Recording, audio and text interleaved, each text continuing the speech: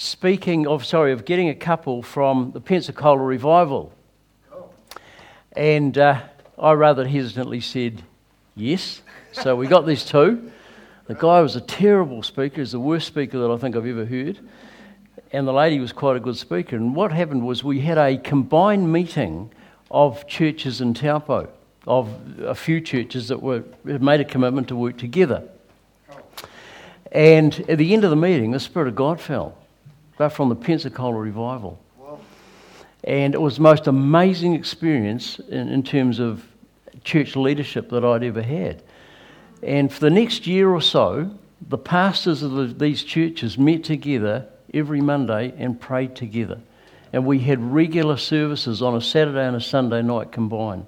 It was incredible. And as a result of that, I went to the Pensacola Revival. But first I'll ask the good tech people up there, if you could put that first slide up, please. There's a very interesting set of verses right at the end of Exodus. And it's what happens after they set up the tabernacle. Now, that was a long and a difficult task. It wasn't easy. And it says that Moses set up the courtyard around the tabernacle and altar and put up the curtain at the entrance of the courtyard. And so Moses finished the work. And the cloud covered the tent of meeting, and the glory of the Lord filled the tabernacle. Moses could not enter the tent of meeting because the cloud had settled on it, and the glory of the Lord filled the tabernacle. Yeah. That's in a sense what happened in a very small way at the Brownsville Revival. It was June in 1995, and it was Father's Day. And John Kilpatrick, and the church had been praying for quite a long time for revival. And the Spirit of God fell that day. And to cut a long story short, it was amazing, just incredible. Look, that they were having meetings every night. They had to turn the lights out at night to get rid of people from the church. As a result of that, people came from all over the world. Now, one night when we were there, they had a overseas night, and there were people from about 80 different countries. Now, people were queuing up 2 or 3 days in advance to get into church. When we were there in 1998, they were queuing up all day. Fortunately, we were staying with somebody in the church. And when they opened the doors at about an hour before the service, there was this great flood of people came into the church. It was unreal. There were no Baptists there because Baptists always arrive late, and these people were there about a day beforehand. It was absolutely amazing. And I talked to quite a number of people there, and I said to one guy, I said, how long have you been in the church for as a church member? And he said, years. And I said, what happened? He said, I went from being a church attender to a servant of the Lord overnight. They had over 4 million people went through that church in about 5 or 6 years. I worked out 16,000 people a week. They actually extended the runway in Pensacola and the airport and extended the airport facilities because of the revival. So I want to speak a little bit about revival this morning. The word revival means an improvement of a condition. It means becoming popular and active. And what we're talking about is a revival of our church, the church here, primarily a revival of our lives, but a revival of our church and a revival of the church in Christchurch and in New Zealand. We need it. We desperately need it. We're in that kind of situation now where it's becoming harder and harder to stand up for being a Christian. So, look, I need personal renewal. I guarantee there's not one person in this room would say that they don't need a personal revival. They'd like to have more of God in their lives, because that's in a sense what revival is. It's a greater awareness of the presence and the purposes of God in our lives. Now, so what I want to do is to take you into the Old Testament, and we'll have a look at Genesis chapter 26, and the story here of Isaac. He planted crops in the land, and the same year reaped 100-fold because the Lord blessed him. A man became rich, and his wealth continued to grow until he became very wealthy. Next one, please. He had many flocks and herds and servants that the Philistines envied him. So all the wells that his father's servants had dug up in the time of his father Abraham, the Philistines stopped up and they filled them with earth, or rocks and whatever. Then Abimelech said to Isaac, "Move away from us, you've become too powerful for us." So Isaac moved away from there and encamped in the valley of Gerar, where he settled. Isaac reopened the wells that had been dug in the time of his father Abraham, which the Philistines had stopped up after Abraham died. And then he gave them the same names his father had given them. Isaac's servants dug a well in the valley and discovered a well of fresh water there. Now, all of us know that water is essential for life. If you don't have water, you die. End of story. Water is also symbolic of the life that God gives us. There's a couple of interesting proverbs that I've put up here.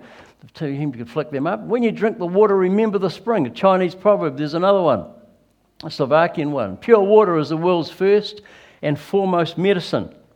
And I remember when I lived at a place called Patio in Central Otago, we had a well right next door to the house, and we used to go and have to pump water for the sheep. You used to have to prime it. But that water, remember the old pour water into the top of the pump and then prime it, and it was great. Water is found, the symbol of water is found so much in the Bible, Old Testament and New Testament. Isaiah 12:3 says, with joy you will draw water from the wells of salvation.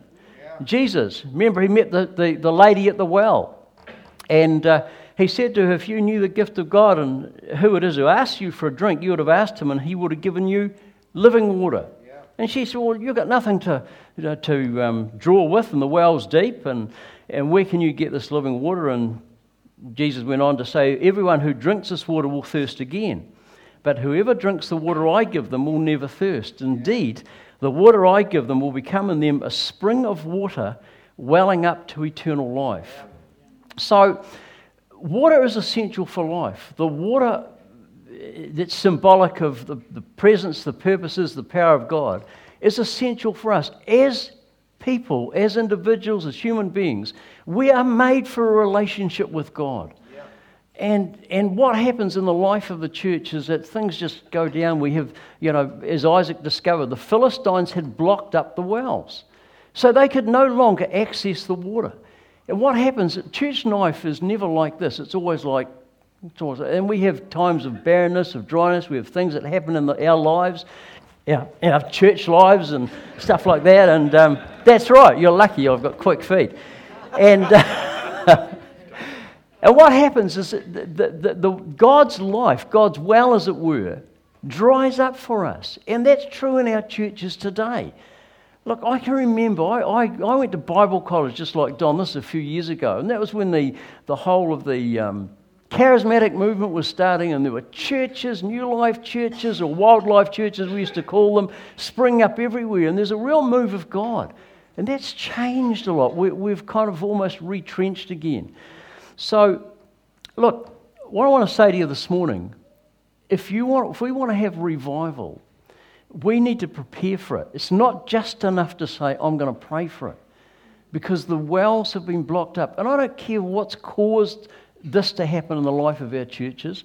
The thing is that we need to remove the rocks to allow the well to give forth the water that God has for us. Does that make sense? Yeah, sure. And it's not just enough to say, pray, because there are things that we can do. All of us can do something this week, the week after, and the week after that will help us to prepare for a revival. And I guess we all need to ask the question, do we want to see the church revived? Yeah. Do you want to see it revived? Yeah. Do you want more of God's life in you? Do you want to see more of God's life in our communities? Because if you don't, you might as well go out the door now. Otherwise, you're just here to play games with God. So, what we're talking about, when we're talking about revival, a full-blown revival is really at the extreme. And I want to tell you, beware of what you ask for, because you may get it. Because a full-blown revival is not just an extension of what we've got now. A full-blown revival is what we've got now turned upside down. How would you like it when you came to church on a Sunday to find a queue of people away round the corner waiting to get into church? Yeah. How would you like it? You've got to walk so far because you can't get a car park. Stuff like that. Revivals are incredibly messy and inconvenient. There's no order in a revival. It is God's Holy Spirit disorder. So be careful what we pray for. Now, what I'd like to suggest to you is that we need to look at something a bit more realistic. That instead of a full-blown revival, how about looking at our church growing by 20 or 30% next year and 20 to 30% more after that? See what I'm saying? And we can work towards that. And if God wants to add the revival bit on the top, that's great. So when we talk about revival, when we talk about these things, we're not talking about something theoretical. We're talking about your life. We're talking about my life. We're talking about eternity. We're talking about your family, your sons and daughters who aren't believers. We're talking about your neighbours who you love and care for, maybe your grandparents. My mother is not a believer.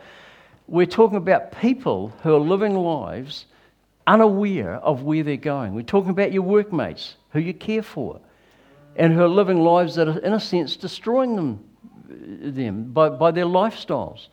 So what we're talking isn't theoretical. It's about people who God loves and God cares for. Yeah. And what I want to share with you this morning is the steps that we can take to bring in renewal, revival, whatever you want to call it. Does that make sense? Oh, cool. I'm glad you're with me. Okay. Let me say that first of all, revival is always associated with repentance. Now, you don't hear too many sermons on repentance these days, but it's actually quite popular in the Bible. John the Baptist, who probably caused the biggest revival ever in history, he was black and white, straight up and down. And with revival preaching, it's black and white. And you'll know exactly where you are. In Acts chapter 3, it says, "Repent therefore and turn to God so that your sins may be wiped out, that times of refreshing may come from the Lord." Yeah. I tell you what, if the Spirit of God fell here this morning, most of us would be crying in messy little heaps on the floor because we've all got issues and stuff in our lives. And we all sit here, we're nice people, we get on pretty well, it's a great culture in the church. But the reality is, most of us sin and we just, today, who kind of cares about the way people live? And the water from the world has got into the church boat, as it were, and the boat is affected by it. And let's be honest about that.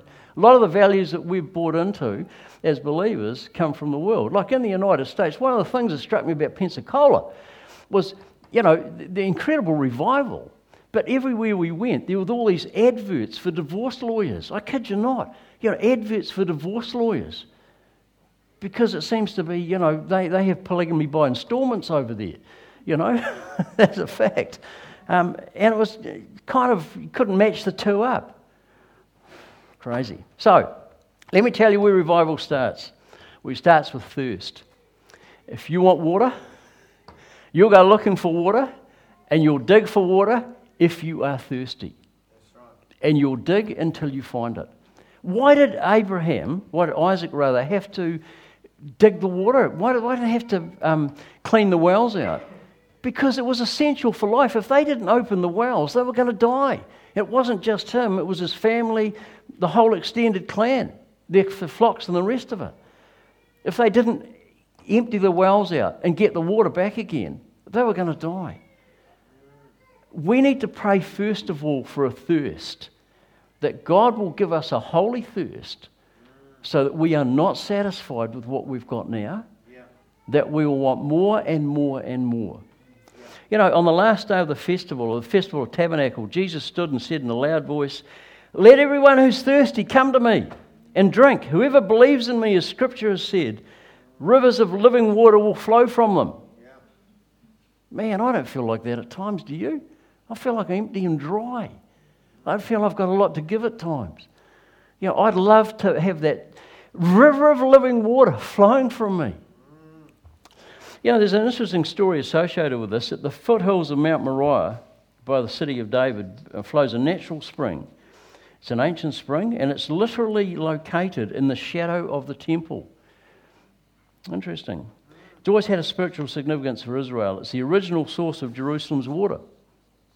And so every day at the Feast of Tabernacles, the priests ascended down there, and they filled a golden flask of pure water. So it becomes symbolic. And that's why in Isaiah it says, "With joy you shall draw water from the wells of salvation." Yep. Okay. So what are the rocks that we need to remove in order to let the water flow again? Well, let's first of all say that pulling rocks out of a well is probably not an easy job. It's probably a difficult job. It's more than one person can do. But it's something that we can all do together. Does it make sense? Yeah. And you may say, well, I'm 85, I can't do very much. But you can pick up one little rock and let the young guys or whatever pick up the big rocks. Whatever. See what I mean?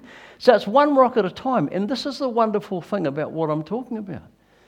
You know, we can pray for revival, but we need to take responsibility in removing some of the rocks that are stopping the water flowing. Yep. And you can pick a rock that's appropriate to your age, your size, and all the rest of it. So let me share with you some ideas. And I've got 7 areas that I want to talk about. First of all, I want to talk about these in a negative sense and a positive sense, because I want you to go over the positive thing. The first of all is the rock of a negative attitude. And, you know, I talked a couple of weeks ago on the right attitude to Scripture, so I'm not going to talk about that again. But that's a real key one. But I will say that all revivals are accompanied by a rediscovery of biblical truth, and I asked you to think about that.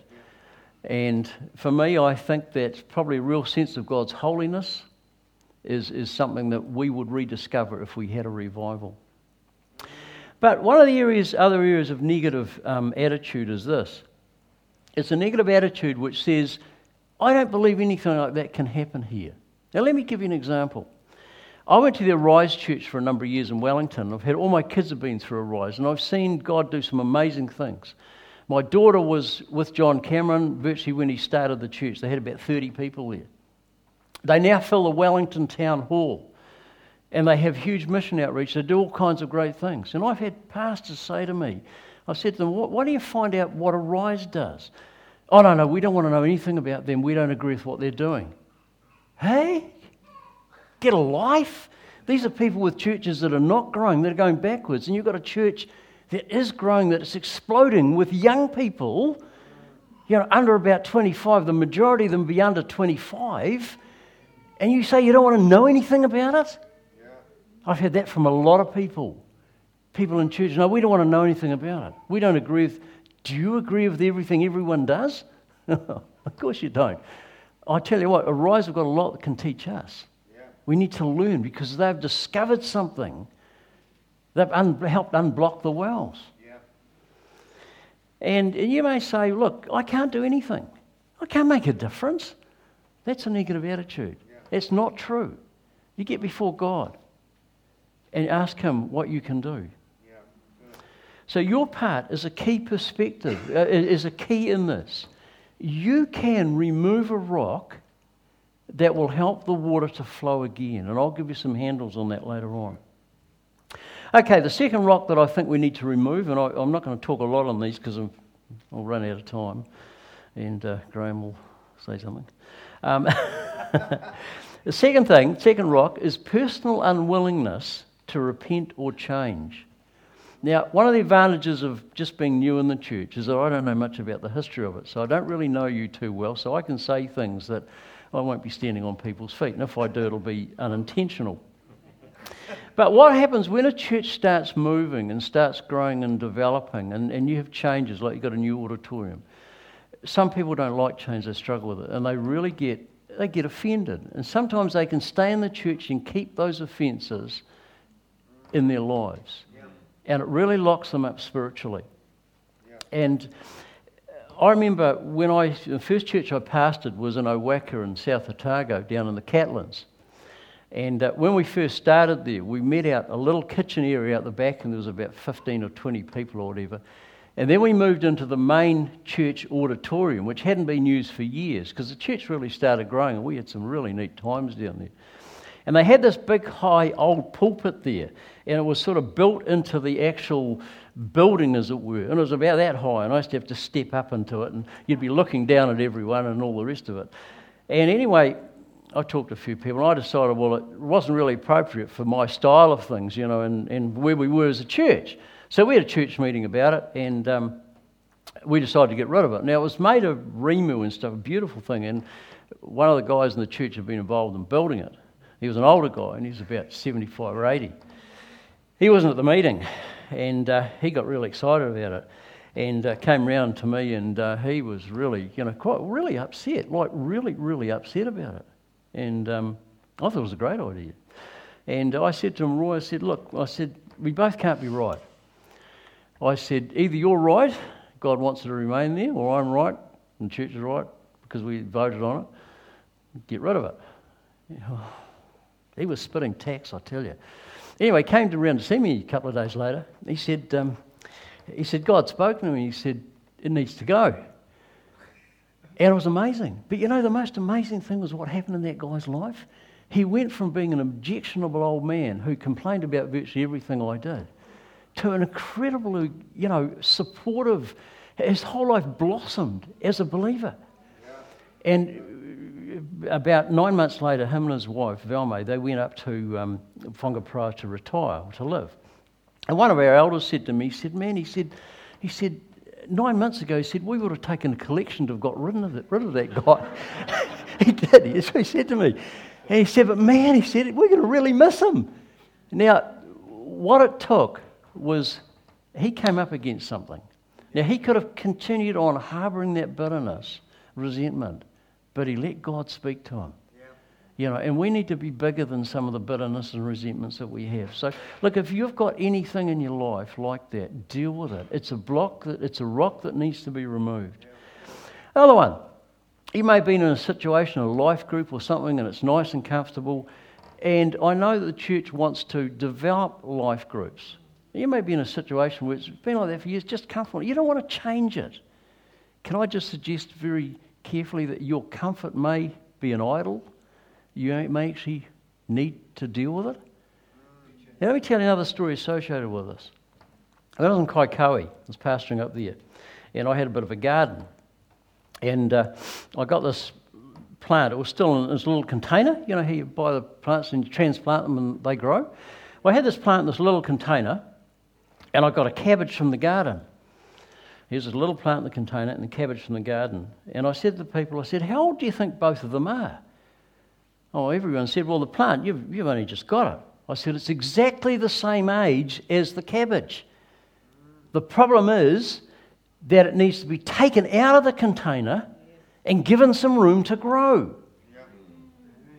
Now, there are many people in churches who are like that plant in the little container. They're scared to get out of the little box that they've imprisoned themselves in. Their security's become an idol. Yep. And that's a rock that needs to be removed, because your giftings and the potential that God has with you needs to be transplanted into somewhere where you can grow as a person to fulfill what God has for you. Does that make sense? Okay? So that's the second one. The first one is the rock of a negative attitude, and the second is a personal willingness to repent or change. The third one has to do with our church culture. I think we've actually got a pretty good church culture here. All I want to say with this is that one of the things that I really appreciated when I came into the church is people speaking to me. And you may say, well, that's not a biggie. I kid you not, you go into a lot of churches and they go out of their way not to talk to you. That's fair go. What I want to say is that, look, build on that. Make a commitment that everyone who comes into the church, if you don't know them, you go up and talk to them. And if you feel you don't know what to say, well, just say anything. It's better to go. You pull that rock out, as it were, from the well, and go and talk to them. Just say, hi, look, my name is, is this your first time here today? Whatever. You don't know how much it means to people, particularly if they're visiting in a new church, or particularly if they're people sitting on the edge. Church is quite a scary place to go. But if 3 or 4 people come up to them and say, hi, hey, you visited, good to see you this morning, this is your first time, people go out with they want to come back. I mean, who wants to go back to a church where no one talks to you? So church culture is a really an important one. Now, the fourth one, this is something that I think is a real key in today's churches. And first, it's a lack of hospitality. It's the rock of a lack of hospitality in our churches. And it's very, very seldom practiced these days in churches. And yet it's in the Bible, it talks about it a lot. In Romans, be joyful in hope, patient in affliction, faithful in prayer. Share with the Lord's people who are in need. Practice hospitality. Okay, in 1 Peter, offer hospitality to one another without grumbling. Now look, I know that it's not everyone's cup of tea to be hospitable and have groups of people in your place. So don't feel guilty if that's not your gifting. But what I'm talking about here is people for whom it is a God-given calling. Now let me just give you an illustration. I was involved with the Wellington Central Baptist Church for a while. And there was a wonderful couple there who had a particular focus on Asian students. And there were a lot of Asian students from Malaysia and that coming into Wellington at that time. And this couple, Rua and Noel Chandler, made it their focus to offer hospitality for these Asian students. And many of them are not Christians, but they'd come along and they were disconnected from family life and they'd have friends maybe who are Christians. And Rua and Noel had this hospitality ministry. And what happened as a result of that, many of those Asian students became Christians and went on to pastor churches in Malaysia and had wonderful ministries, all because they came into a church and found somebody who loved them and cared for them, which is what hospitality is an expression of. So if you've got a gift of hospitality, please exercise it. And maybe you can only feel comfortable with inviting a couple of people around for a meal. Just do it. It's one of the gifts that God has, and has for, So okay, enough on that. The fifth one, John dealt with it last week, but I'm going to mention a wee bit this morning. The fifth rock we need to remove is a lack of prayer and fasting. Now, I like food and I don't like fasting. So maybe that's a rock that I need to remove. But look, we don't want to put anyone under a guilt trip here. But can I suggest one little thing you could do? How about just making a commitment once a month to come to the prayer meeting before church? Once a month. Could you do that? Yeah. That's all you need. Or, as John suggested, find someone to pray with during the week and start praying for the church. Or take an extra 5 minutes a day and just pray for the future of the church. It doesn't have to be big. The rocks that you pick up and remove to let the water flow don't have to be big rocks, but they're all important. They all need to be removed. Get what I'm saying? So, one of the other things I would like to suggest is that first of all, I really appreciate praying for healing in the services. But why don't we take 5 minutes out of a service and pray for our community and for our nation? I mean, we've got Don doing incredible work among people. Why don't we just take 5 minutes, and just pray for what we're trying to focus on? We want those people to become believers. Why don't we pray for it in the service? We all own it. Does that make sense? It's only 5 minutes. What's more important? My back being healed or people coming to the Lord? See what I'm saying? Okay. Okay, so number 6. Now we're going for time. The sixth rock you need to remove is having no vision. Now Helen Keller, some of you will never heard of Helen Keller. She was born blind and deaf. How would you like that? Not very pleasant. She was the first person to earn a degree, being blind and deaf. And somebody asked her one day, they said, what could be worse than being blind? And she said, the only thing worse than being blind is having sight, but no vision. Wow. Incredibly perceptive comment. And when we're talking about vision, we're talking about where we're looking at for the future, where we're going, what we want to achieve. Now, I don't care whether you're 10, 15, 20, 40, 50, 90. You should still have a sense of direction about where God wants to take you or to take you as part of the church.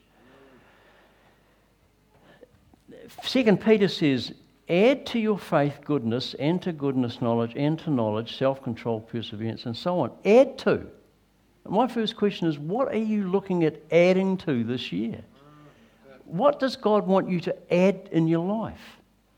For me, I've made a commitment to this church, and I'm making a commitment to do certain things, and there's always a time cost in these things. But what would you sooner have? A life that is honouring to God, doing the things that God wants, or to selfishly just live for yourself? Well, that really is the choice. So as a church, why don't we set some goals for what Don's doing? Now, he's doing an incredible job with Icons. What about having a part of the vision is that we give every member of those family and all the kids a Bible at the end of the year? Wouldn't that be great? It's just a suggestion. We need a vision as a church, and we have a vision as a church. But we need to know where we're going. Okay. Number 7. Number 6 is not having vision. So put in place a vision. It doesn't need to be huge. They're just things that, maybe some things that you've never done before, you want to achieve, some things that you think God may want you to own, start moving into them. Number 7 really is a lack of faith, or lack of sharing our faith. And this is not being heavy about evangelism and say you've got to show beyond the 4 spiritual laws or whatever. But I believe a lot of Christians really are handicapped by they have a fear of sharing their faith. And in Romans it says, well, how are they going to find out unless somebody tells them? How beautiful on the mountains are the feet of those who share good news. Can I just give you a couple of tips? You know, you'll often be with people that are not believers, struggling with issues, and they offload on you. I mean, I get this at work a bit, with people. And ask them a question. Say to them, look, I'm a Christian. Do you mind if I just share the difference that God's made in my life? Now, that's not offensive. You're not dropping anyone. If they say no, well, it's fine. At least they know where you stand. Or you could just say to them, look, okay, and I appreciate, the issues you're having. Do you mind if I just share with you what I think God can help your life? And then they'll ask you, yeah, that's okay. And you've got an open door to share your faith. That's not hard, is it? No. If I asked you, you tell me about your faith. I was talking to Andrew the other day, and he's got some amazing stories. And just little things that he'd done with people. Ask him sometime. Great. It was a real blessing talking to you the other day. And just little things, one person by one person. So look for opportunities. Don't be afraid. God hasn't given us a spirit of fear, but of power and of love and of sound mind. Okay? Yep. Right. Okay. Now, suggestions. Okay. Let me just finish with 2 stories. And the first is a story about a guy who was the first to communicate the gospel to more than 1 million people before radio and TV. And you've never heard of him, have you? His name was Sam Jones. Wow. And it was in the 1800s in America. I was going to read the story. Very interesting, just briefly. In 1868, Sam married Laurel McElwain. He became a lawyer and hobnobbed with other hard-drinking men. Within 4 years, alcohol and gambling had brought him, his family and children to ruin. He moved from place to place and finally was reduced to shoveling coal for 12 hours a day. While on a 6-week drinking binge, he learned that his father was dying. He staggered to the bedside where his father pleaded with him to meet him in heaven, Sam promised. Afterwards, he begged a drink from a bartender. Suddenly, he saw his vomit-covered reflection in the mirror. He smashed the glass and fell to his knees, begging God for mercy. After 3 days of strong coffee, he cleaned up, brought new clothes, and went home to his wife he had beaten black and blue. Honey, God's given you a new husband and the children a new daddy. And I wonder if you could forgive me and start all over again. She grabbed me in her arms, he said, and cried, "Hallelujah, I've been praying for this." See? It only takes one person. It may be the person that you share with that is the catalyst for revival. And that guy went on to preach in America. And they published his sermons in the newspapers every day. He reached more than 1 million people. And if you're country music fans, the great story about the Grand Ole Opry, which is the home of country music, and what happened, how that was built. And I won't bore you with the story. Okay, the second story I want to share with is this. It's a well-known story, but it's a story about a traveller in the Middle Ages who happened upon a large worksite in the centre of a village. He'd been travelling for many days and was eager to talk to anyone who would engage with him. He walked up to a worker at the side and asked, "Sir, may I ask what you're doing?" The worker scowled a bit and said tersely, "I'm cutting stones." The traveller decided he'd find a little conversation there, so he moved on to another worker. When he asked the same question, the worker paused for a moment and explained that he was cutting stones so he could support his family. He had a wonderful wife, 2 small children who depended on him to provide them with food and shelter. They chatted about the project in the village for a few minutes, and the worker turned back to his large pile of stones. So he moved to a third worker and asked the same question. Sir, may I ask what you're doing? The worker put down his tools, stood quite tall, looked at the traveller in the eye and said with a warm smile, I'm building a cathedral for the glory of God. It'll be the tallest and most magnificent structure for miles around. Its beauty and delight, it will delight people for centuries to come.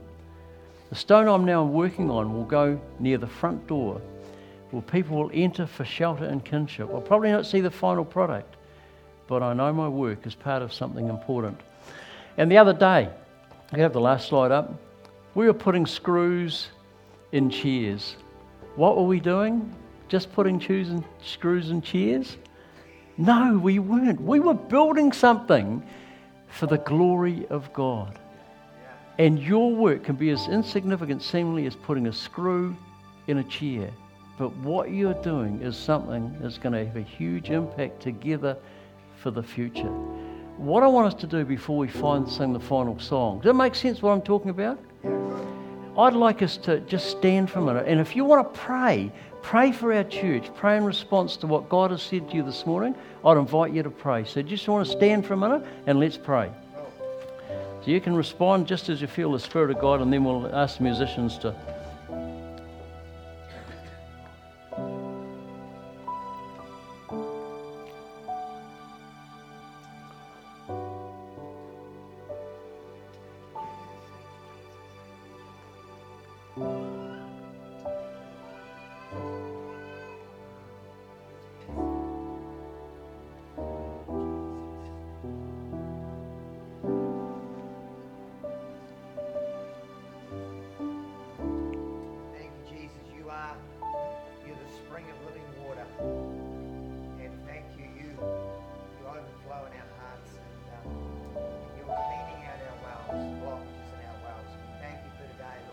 Show us